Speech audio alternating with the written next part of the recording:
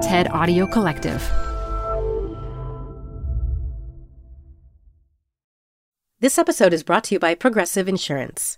Whether you love true crime or comedy, celebrity interviews or news, you call the shots on what's in your podcast queue. And guess what? Now you can call them on your auto insurance too with the Name Your Price tool from Progressive. It works just the way it sounds. You tell Progressive how much you want to pay for car insurance, and they'll show you coverage options that fit your budget. Get your quote today at Progressive.com to join the over 28 million drivers who trust Progressive. Progressive Casualty Insurance Company and Affiliates. Price and coverage match limited by state law. Hi, I'm Ben. I suffer from a condition called writer's block. It strikes when I'm at work. That's why I choose Canva Magic Write. It works fast, generating text in seconds, thanks to AI. Common side effects include increased productivity, compliments from coworkers, feelings of satisfaction. Now I can say bye-bye to writer's block. Ask your boss if Canva Magic Write is right for you at canva.com, designed for work. Canva.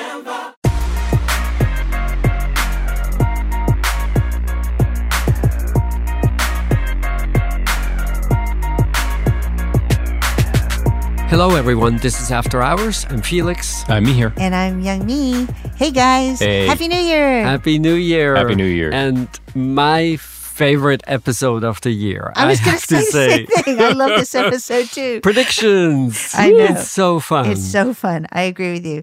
So how did we do last year? First of all, Felix, your prediction that 2022 would be the end of the necktie, totally Yes. true. Totally. 100% Came true, right? Call that a winner. Yeah.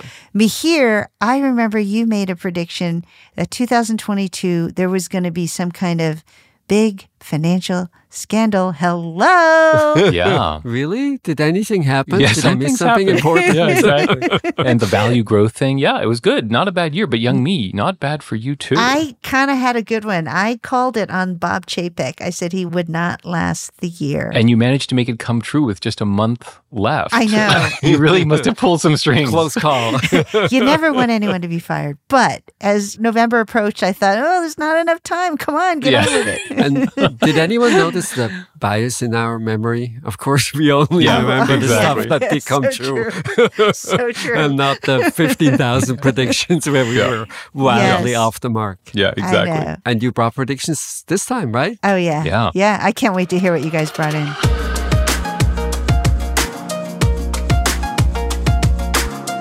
Mihir, you want to go first? Sure.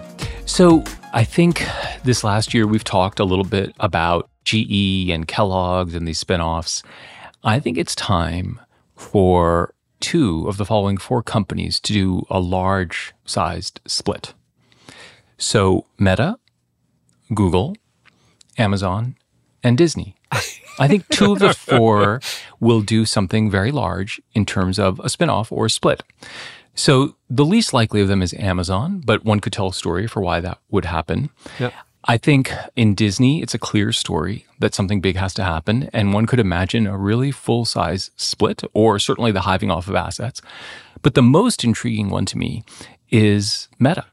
Mm-hmm. So with Meta, what is the fundamental problem? He has committed to using basically the cash flows from the profitable business, the ad business, and using it to build the metaverse. Now, that will happen over the course of 10 years, according to his plans. But of course, debt and a spin could allow that to happen immediately. One could immediately borrow maybe $50, $80 billion on the back of the traditional Facebook businesses, use that as a pile of cash, put it into Meta, spin Meta, let Zuckerberg run the virtual reality business, and then, I don't know, bring back Sheryl Sandberg, God knows what, on the more traditional business and split it that way. Google also could take all of its non-traditional businesses, the so-called moonshots, a lot of these other things, and spin them out as well. I think that kind of basic logic of rationalization and splitting that has been permeating our capital markets for the last 5 years in more traditional companies like GE and J&J and so on and so forth is going to get into tech. And frankly, it would be a good thing. But I think it is the year of the big corporate split in tech. That's my call. I buy the Google story more than I buy the Meta story. I think in Google's case, it is literally a question of, can you organize the funding so that you can pursue these various initiatives. Many elements of the category that they label other bets, I think, are very tangentially related to their underlying business. Meta, what's interesting to me and where I'm not sure is you can think he will realize his full-blown vision that it'll be the metaverse where interesting things will happen. Many elements of the technology also lend themselves to thinking about mixed reality versions where you have a little bit of AR and a little bit of VR. And then I think the case for splitting Instagram in particular from those technological advances is a little bit less obvious, because when you look at what Snap is doing at this moment, I think it's maybe among the most successful companies, maybe because it has far fewer means. But much of that has to do with mixed reality advances. And then I think having a social network at scale under the same roof is an advantage. Yeah. You know, one of the reasons I like predictions like this is that regardless of whether you agree that they're going to happen or not, they do really force you to think about what is the logic behind how we draw a boundary around a particular business. And does it make sense for this to be one business or three businesses? And what makes it tricky in this particular case, and I'm talking about Meta, is you have for lack of a better word, the ego of the founder. Absolutely. Who has an outsized voting stake. And so when you have that kind of governance structure, it really makes it very, very difficult. I think that's exactly right. Although one of the tensions that's become apparent is, yes, he has voting rights, but the stock is so critical for employees and for employee engagement and for recruitment that a lagging price is not great and infects all kinds of things. So it is true that he can do whatever the hell he wants. Undoubtedly true. But there will be pressures, not from an activist, but from that fundamental mechanism, which is still going to be operative. Interesting. Okay. Should I go next? Yes. Young me, go. So here's my prediction. We have hit a tipping point with respect to the adoption of electric vehicles. The demand for electric vehicles now exceeds current supply. So my prediction, 2023 will be the year when it will become evident that the next big land grab is going to be the nation's EV charging network. Oh, your eyes, Mihir. Was this one of your predictions? Totally, but keep going. I got to supplement. I'm loving it. Go. Okay, so maybe great minds, Mihir, think alike. Yeah. So right now there are a whole host of reasons the U.S. doesn't have enough charging stations. There are huge startup costs, particularly in rural locations, long payback periods. There are also these turf wars between utility companies and gas stations. It's all a bit of a mess. But my prediction is 2023 will be the year that some big player decides to go big. I don't know who it's going to be, but it's going to be a player accustomed to making big capital investments in infrastructure with a long-term view. And it's so tempting to always go back to, well, maybe it's Amazon, well, maybe it's Alphabet. And I think the reason why we keep going back to those types of players is that those players have done this. I mean, a lot of people forget Google/Alphabet spends billions of dollars laying cables around the globe, underneath the ocean, between continents, so that we have faster internet connections. But I think there are other players here to think about as well, not just those big tech players.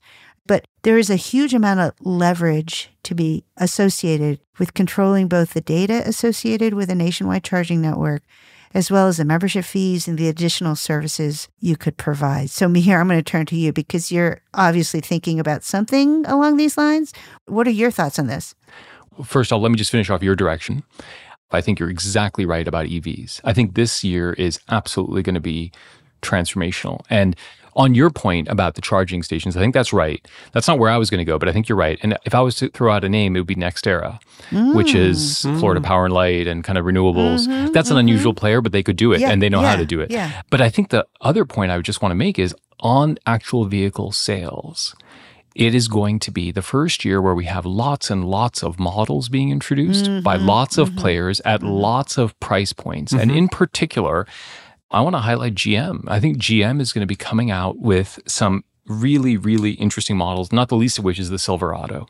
And then finally, don't forget the IRA, which is the Inflation Reduction Act, which has pretty substantial credits, not just on purchases of new EVs, but they are now creating credits for used EVs, which is going to have a huge impact.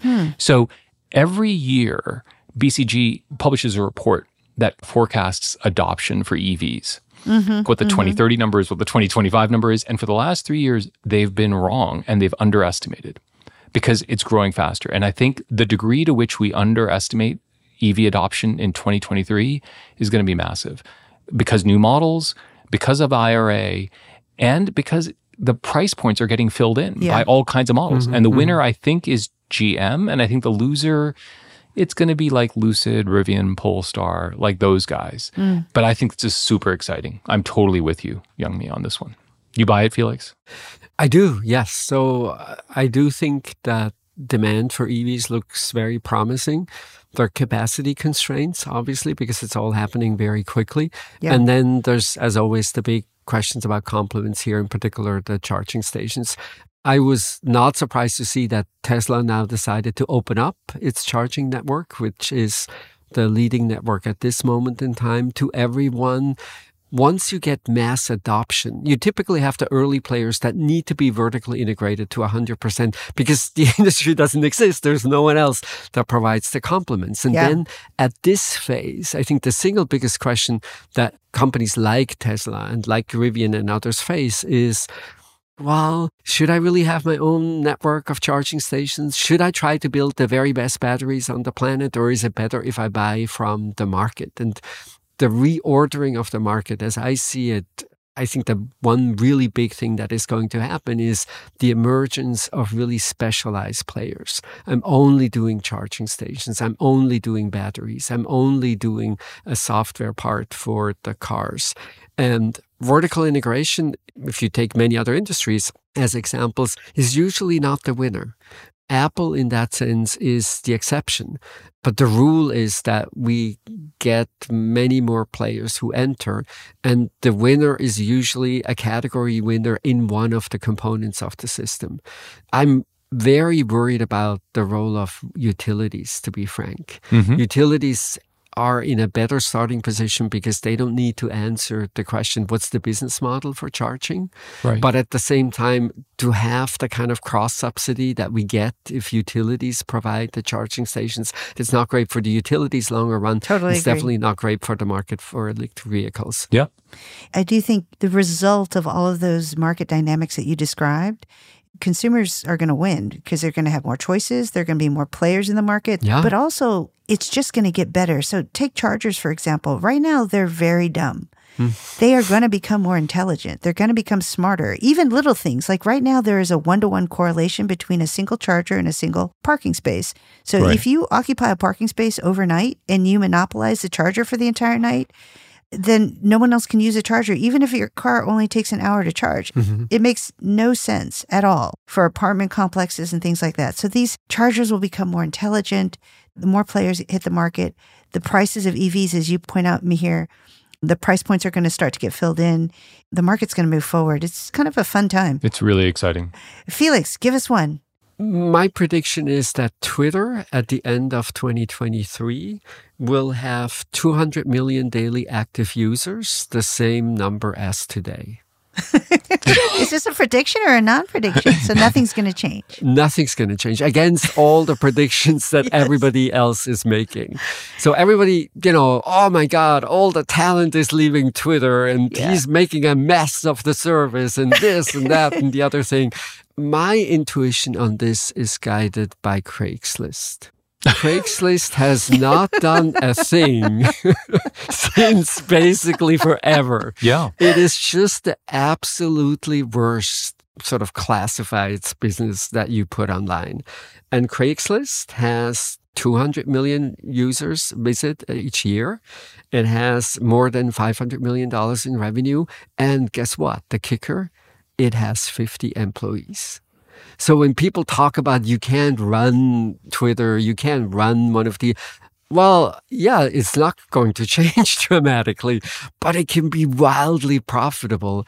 And I think this view of Twitter is the Craigslist of communications platforms, that I think is what will become self-evident at the end of 2023. So I love this prediction. I think it's right in the sense of usage. Although I do think, Felix, underneath the hood, there are things that are going to be changing. So if you do the economics of Twitter, historically it was $5 billion of revenue, $5 billion of costs. So those numbers are going to change. I think the revenue number is going to be 2. I think the cost number will be 2. And the problem, of course, is there's going to be $1 billion of debt service, which is on top of that 2 of costs. Now, maybe he gets the cost down to 1, so he can have 2 of revenue, 1 of costs, and 1 of interest cost.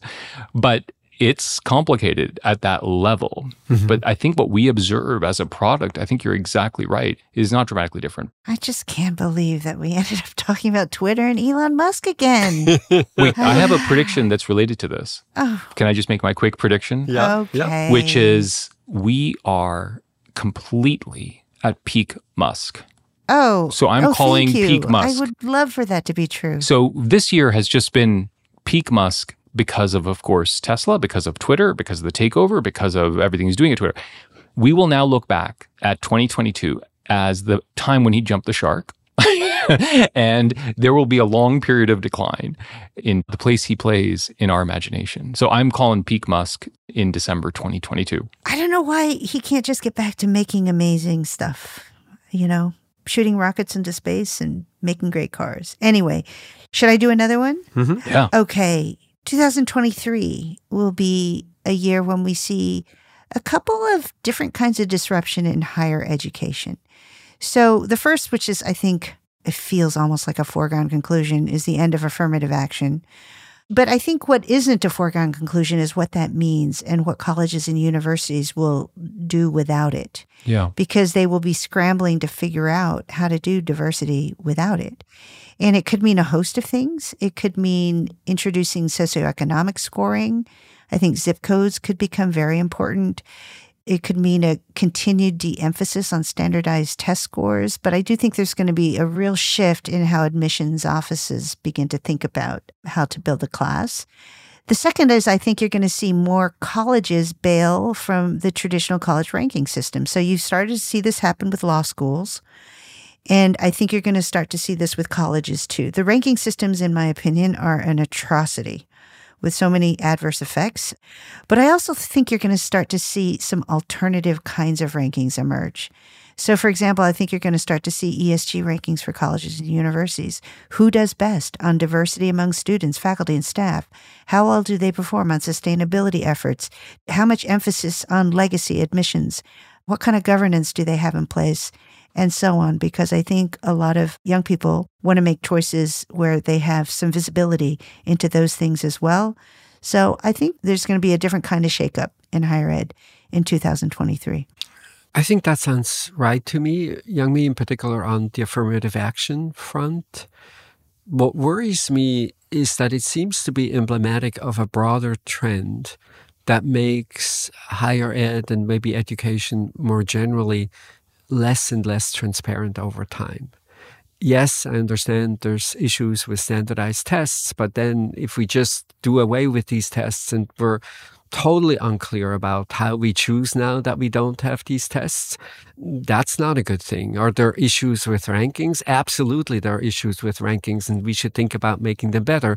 But I think you're exactly right. What's going to happen? We'll just do away with rankings, and then it's everybody's guess. I was shocked to learn in a recent government report how many colleges don't even let applicants know net tuition costs. You apply to a particular institution, and the institution just refuses to tell you how expensive it's going to be, with the consequence that then students end up attending universities and colleges that are too expensive given their financial means and lead to greater indebtedness. So I worry that this is yet one more facet of where in the end you might have thought the current criteria are great, maybe the current criteria are not so great, but it all seems to point towards a future where the market becomes less transparent than it is today. Yeah, I think this is super interesting. I think on affirmative action, you're right. I think the decision will come. And I love your idea of somebody developing a rating system that speaks to the questions you're speaking to. I think the thing that kind of stuns me, and this goes back to our conversation last week about ChatGPT, which is if we don't rely on quantitative elements of a person's record and we don't rely on test scores, and then we rely on qualitative assessments of records, and then essays are effectively manufactured just as easily as one could possibly manufacture an essay. Oh, and then you take into account grade inflation and some schools more than others. Yeah. And then the qualitative markers are even less clear. Yeah. So all of this is a way of saying pity the admissions officer because it is really, really hard. But I think this is a great space to watch. So it's a great prediction. Absolutely. It's really hard, but I think these colleges and universities have really protected their ability to cloak how they make decisions. It's like a black box how they make decisions. And the more we take away some of these quantitative metrics, the more discretion we're giving them. On the other hand, I mean, there are problems with some of the quantitative metrics too. So you're sort of stuck in the middle. It's a very, very difficult problem. Yeah.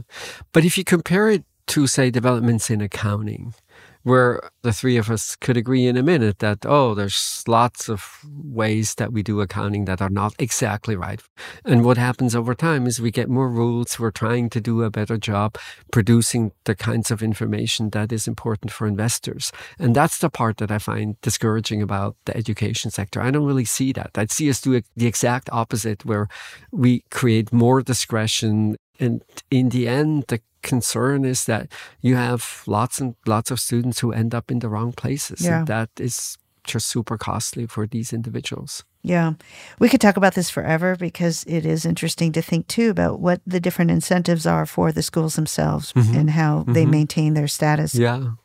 I loved your comment, Mihir, because this was one of my predictions that ChatGPT would mean the death of the college application essay because it's just doing such a great job mimicking whatever the university wants to see that basically essays become meaningless. And so do cover letters for applications. It's actually fascinating to think about all the formal pieces of communication that will die simply because we have machines that can do a fairly good job mimicking humans.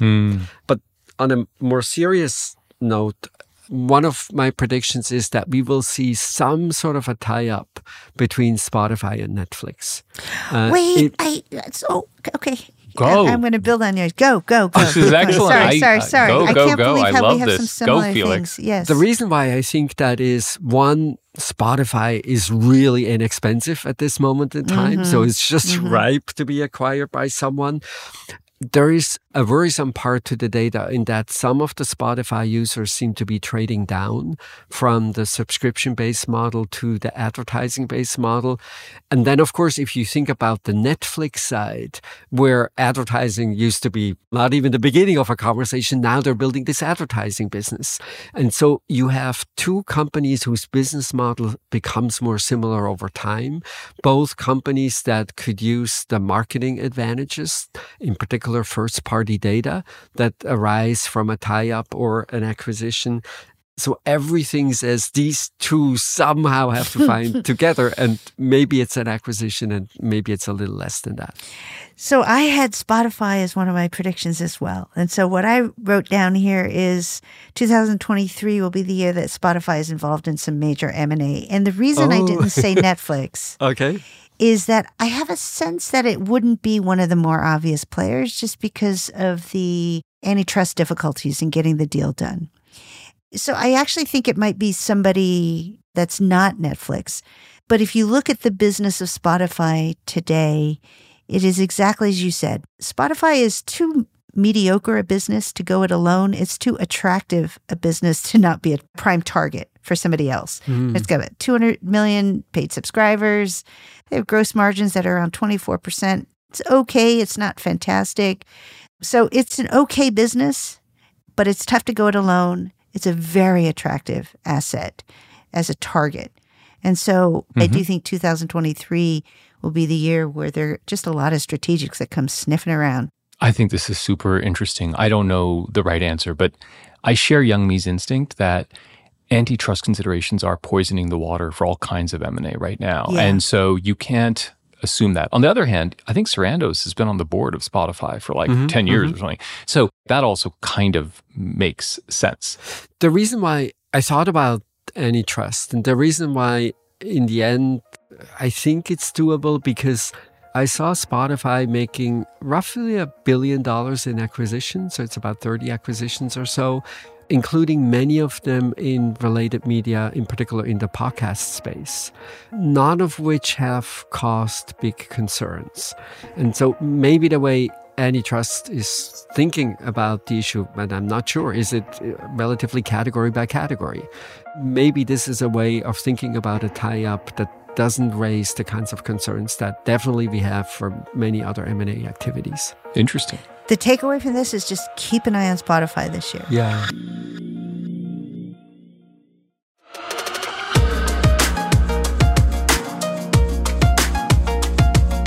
Okay, guys, I have a fun one. Yay. 2023 is going to be the year where we get space tourism by remote control. Oh. So this prediction is inspired by, you know how whenever somebody shoots things into space and then there are these landers that land on the moon and we see all the footage that comes from it and so on.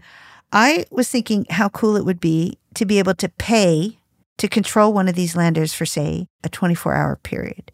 So let's say that I pay a price and I get to have a remote control and I can drive it around, I can poke around, I can explore things. It's like space tourism by remote control. I think it's coming, and I think it's coming in 2023, and I think people are going to pay for it. And so you're going to be able to control a vehicle on the moon, for example. And the camera and the vehicle for a certain amount of time. But I think this is going to be the first way that people pay to be able to explore some bit of outer space. That's fascinating. What do you think the price point for something like that is? I think it would be high because I think if you did control it, you'd put it up on a big screen and maybe you would do it, I don't know, at your company in the office and you'd put it up there and you would kind of play with it. Yeah. But I think people would pay for this. And I think it's a great marketing thing to do to get people excited about it. But I think it's really around the corner. Neat. Are you sure you're not describing the metaverse? No, this is actual space. Oh, I see.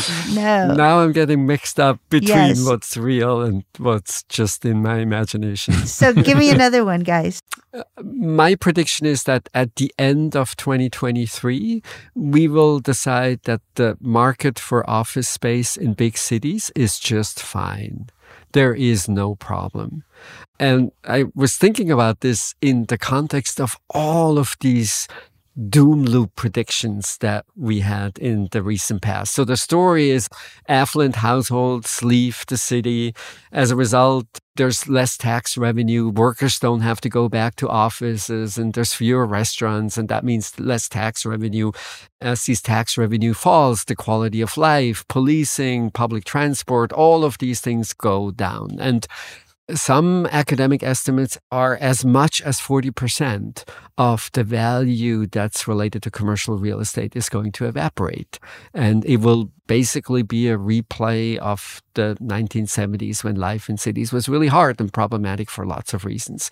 And I think these predictions are totally wrong. And at the end of 2023, we will look at the market and we will say it's changed and it's totally okay. And here's why. One is that when you look at prices for office space, and this is particularly true for the very best office space in cities, it's more expensive now than it used to be. Even cities like San Francisco, where vacancy rates have really shot up, prices have risen by 6% or so.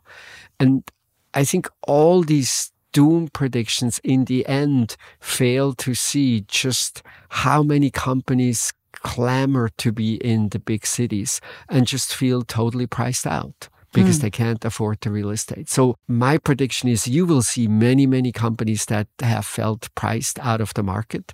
They will flock to the big cities for talent, for entertainment, for the quality of life. And we will decide, well, maybe cities are doomed sometime in the future, but not in 2023. I think this is fascinating. And I think I agree with you maybe halfway, maybe 3/4 of the way. Halfway right. Well, no, I think, look, I hate all this doomsaying, but there's going to be regional heterogeneity. I think San Fran is in question. I think office parks are in question. So if we're talking about prime A real estate in major metropolises, I'm with you. But there's going to be stuff on the borders which are going to be getting very complicated, or I would imagine will get very complicated. But I love the thrust of it. I love the thrust of it too. It does feel like that there are some pockets, though, like office parks is a great example here. But I like your prediction because I like the idea of that hustle and bustle coming back in a good way. Yeah. Mihir, do you have another one? So the economy at the end of 2022 is seriously confusing. Just very recently, the Restoration Hardware CEO said, it's like a free fall. The consumer's dying out there. It's terrible. I've never seen anything like this before. And then you had the Lululemon CEO basically saying, our customer is totally fine. It is really confusing. And so the question that I think we have to address is, in a big way, what does the world look like in 12 months on all these things? I think basically the economy and financial markets at the end of 2023 are where they are at the beginning of 2023, which is basically no growth, flat financial markets, rates about where they are, but so much push and pull and confusion over 12 months that leads us back and forwards. And I think ultimately, we'll realize that inflation has gotten under control, but it's persistent at levels that are still kind of unacceptable. And we'll realize that the consumer is more exhausted than we thought, but it'll take some time into 2023 to realize the full sense of that exhaustion. And that rates at higher levels, which they'll be at for the duration of 2023, have more macro consequences that we need to digest. So not to say that nothing will happen, lots will happen, but it's going to be a zigzaggy, up and down, lots of noise, ultimately signifying nothing, in the sense of we end up very much where we began. I'm struck by how when we started doing predictions a few years ago, the idea behind predictions was to predict some kind of change in one direction or another. Because the narrative out there has become so hyperbolic in all directions that actually the bold thing is to predict that none of that's going to happen. Not much will happen. Yes, and I'm so struck by how many of the predictions, because I actually think that's a bold prediction because you're hearing everything but that. I don't know, that feels right to me. Here. Yeah. But lots and lots of Sturm und Drang in between. Yeah. Yes. I have one bold one that will change things. Good. I think we're at the beginning of a significant development in hydrogen energy. And I think it will lead to a first set of facilities that will produce energy at zero cost. The basic idea being very simple. If you have solar or wind that is plentiful, and then you use that energy to split water into oxygen and hydrogen, you can have energy at incredibly low cost. And what we tend to forget is then there's all the beautiful government subsidies on top of that. So the Inflation Reduction Act provides about $3 per kilogram. And so is very reasonable. I've seen multiple models of facilities that literally produce for the facilities themselves, not for the taxpayers, but literally produce energy that is basically free. And if we can scale that, I think it will just mean everything is going to change, because energy obviously dictates so many things that we do and don't do, including so many political things that we do and don't do. I love this call. I'm a little bit more general about it because I have less knowledge than you do, Felix, but I think the era of breakthrough discoveries in energy broadly is upon us. Now, whether it's blue hydrogen or green hydrogen, I can't even keep all of it exactly straight in my mind, but I think that is upon us because of the IRA, because of 5 years of people doing things, along with the EV stuff, I think is the most optimistic thing I've felt for a long time in this space. So I'm with you on that. And then it's interesting that even old pieces of technology, so say on the Christmas list of European households, one item that is way about, you would just never really think that you would see something like this, but it's heat pumps. Yeah. Heat pumps are incredibly popular all of a sudden. It took a war in Europe to make us now seize all of these opportunities that were, at least many of them were available for a long period of time. That's great. Okay, guys, I have another era one. I think we're entering an era of strong state identity, which has always sort of been true in the U.S., but I think now more than ever, you're going to see this distinction between progressive high-tax states versus conservative low-tax states. I think a more explicit flow of big money to the latter. So there will be a money drain. I think you're already seeing it. But I don't think there's going to be a brain drain, though, because so many of the institutions, universities, hospitals, are situated in these more progressive high-tax states. So I'm not worried about brain drain so much, but you already see this sort of migration of money to these states. And so I think this is going to be an era where just state identity is really, really predominant. Obviously, this has to do with so much that's happening in our court system and the Supreme Court and so on, but I think it's just going to become more and more prominent over the next few years. I think that's super interesting.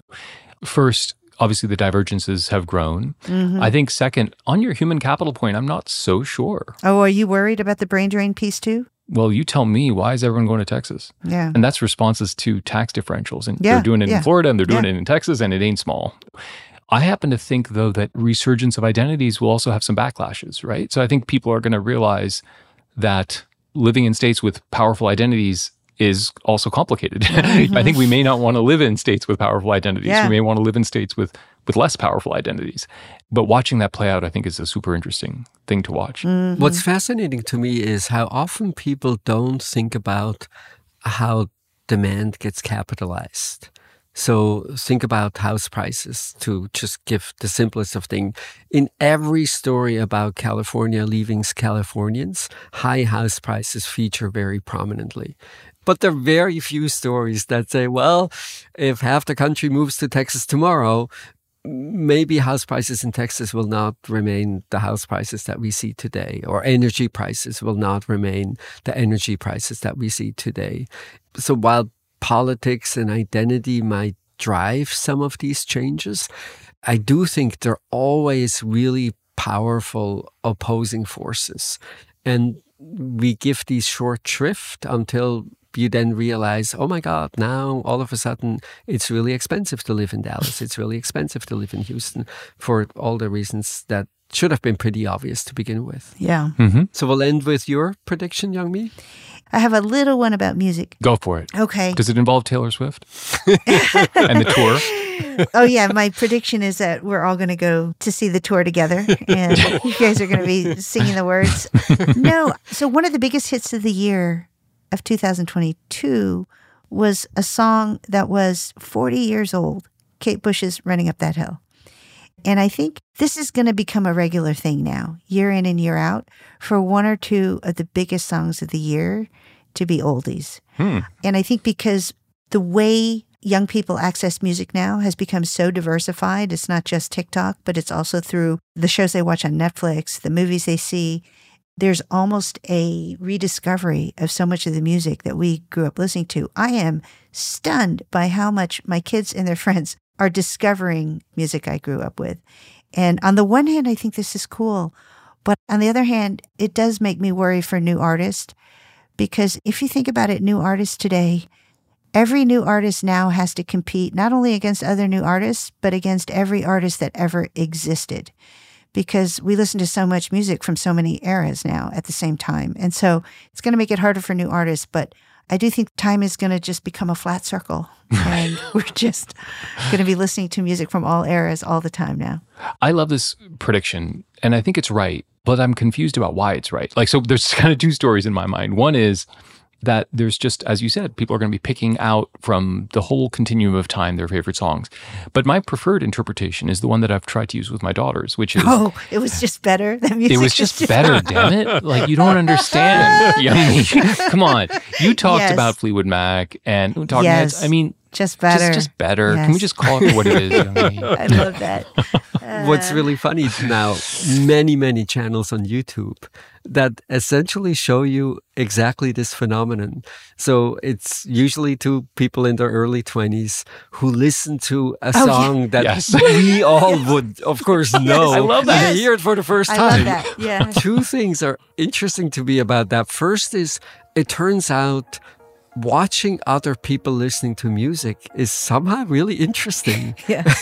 You see it everywhere. You see it on TikTok, you see it on YouTube. And then in particular, if it's something that is so familiar to you and they hear it for the first time, that reaction is just really fabulous. Especially if you know that there's a moment in the song where there's a break, or Yeah. there's a really good moment, they're and like- you're just waiting and you're watching them. That's right. Okay, so we're going to come back with recommendations as well. Yes. Sounds I'm good. all out of course. predictions. Okay. Sounds good. Yes.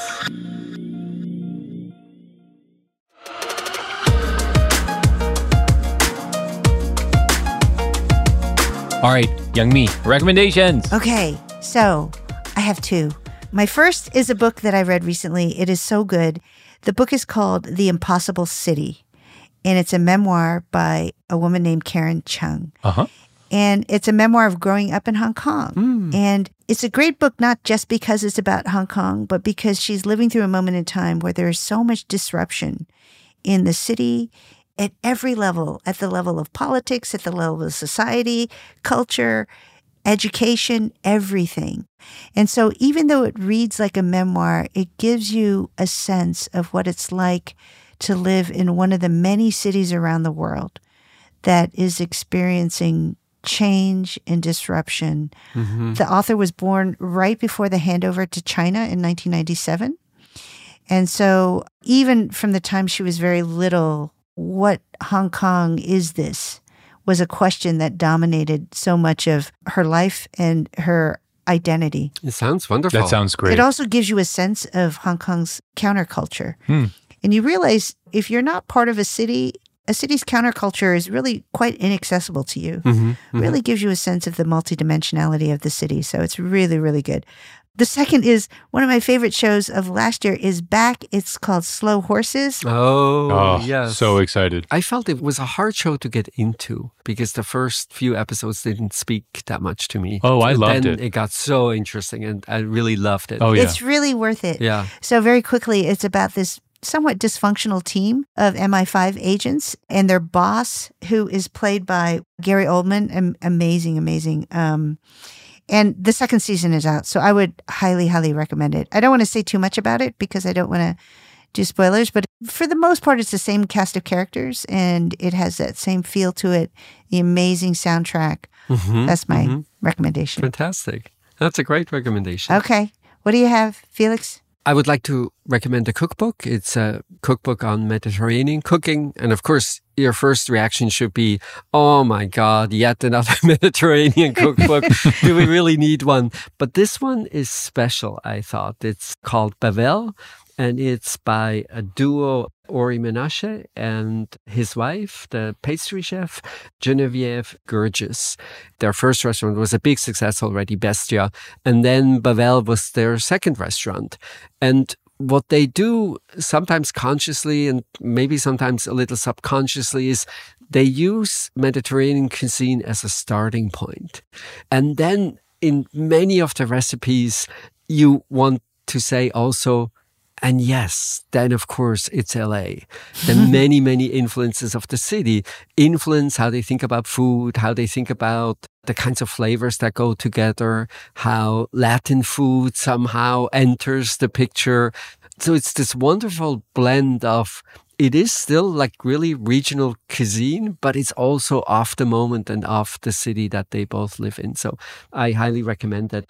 Bavel by Ori Menashe and Genevieve Gurgis. Have you eaten at the restaurant? I have eaten at the restaurant. Yeah, I love Bestia to begin with. And Bavel also is just really, really lovely. Yeah. Yeah, I'm looking at it though. It's beautiful. That sounds great. Nice. Okay, me here. So I also have like a book and a show kind of a thing. So the first is Young Mi harkens back to the best, I think, recommendation you've ever made, which is Hidden Valley Road, which is a book about Yes. kind of mental illness. Yes. I thought that book is just amazing. I subsequently liked Mind Fixers, which I recommended as well, which is a book about the history of pharmacology. But the most recent one in this genre about mental health, which I just think is fascinating, is Rachel Aviv, a writer for The New Yorker who has Strangers to Ourselves, which is a narrative approach to mental health, including her own issues with mental health.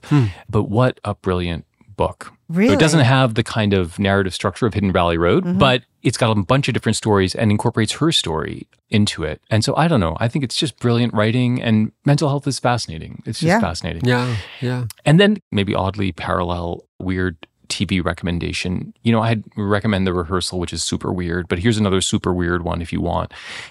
And it's, I think, fairly popular, which is Severance, which I finally watched on Apple TV, which is this really weird and disturbing show about this company which partitions your brain. And so you have a life that is at work that is completely distinct from your life at home. I will say, I have no idea what it's really all about, but I think you'll enjoy it. Wow. I think it's fabulous. You watched it too? Yeah, it raises all these interesting questions about identity. Yeah. And how much can you separate your work life from your private life? And then there's all of these questions floating around. Officially, the narrative is the worlds are separated, but how much are they really separated? And Right. yeah, it's totally fascinating. Yeah. It's also the way it's shot. I thought was really beautiful. It's so beautiful. It's one of those wonderful things where it's not trying to bang you over the head with a specific idea, but there's so many ideas floating around in it that you're kind of constantly buffeted between them. I don't know. I thought it was interesting. Well, so I saw the preview and I stayed away because it was so creepy. I worried it might be horror, and I can't watch horror. Yeah. I guess more generally, I couldn't figure out what genre it was, and that always makes me very nervous. I think that's right. It's kind of genre busting, and there's a horror element to it. And it's There is? scary. Okay. There are scary elements to it. So, It it's not seemed going to very be for creepy. everybody. Yeah. Okay, but it did look intriguing, though. Yeah. Well, that was a fun way to bring in the new year. So, do you have any resolutions for the new year? Oh, never. Never. No. Really? Yeah. I've already partitioned my mind and forgotten all our predictions. Okay. So happy New Year, everyone. This is it for today, and this was it for 2022. After Hours from the TED Audio Collective.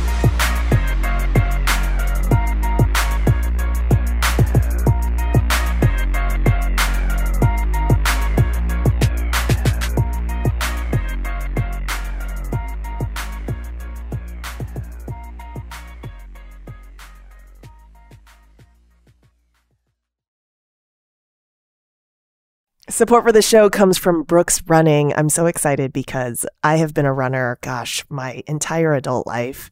And for as long as I can remember, I have run with Brooks running shoes. Now I'm running with a pair of Ghost 16s from Brooks. Incredibly lightweight shoes that have really soft cushioning.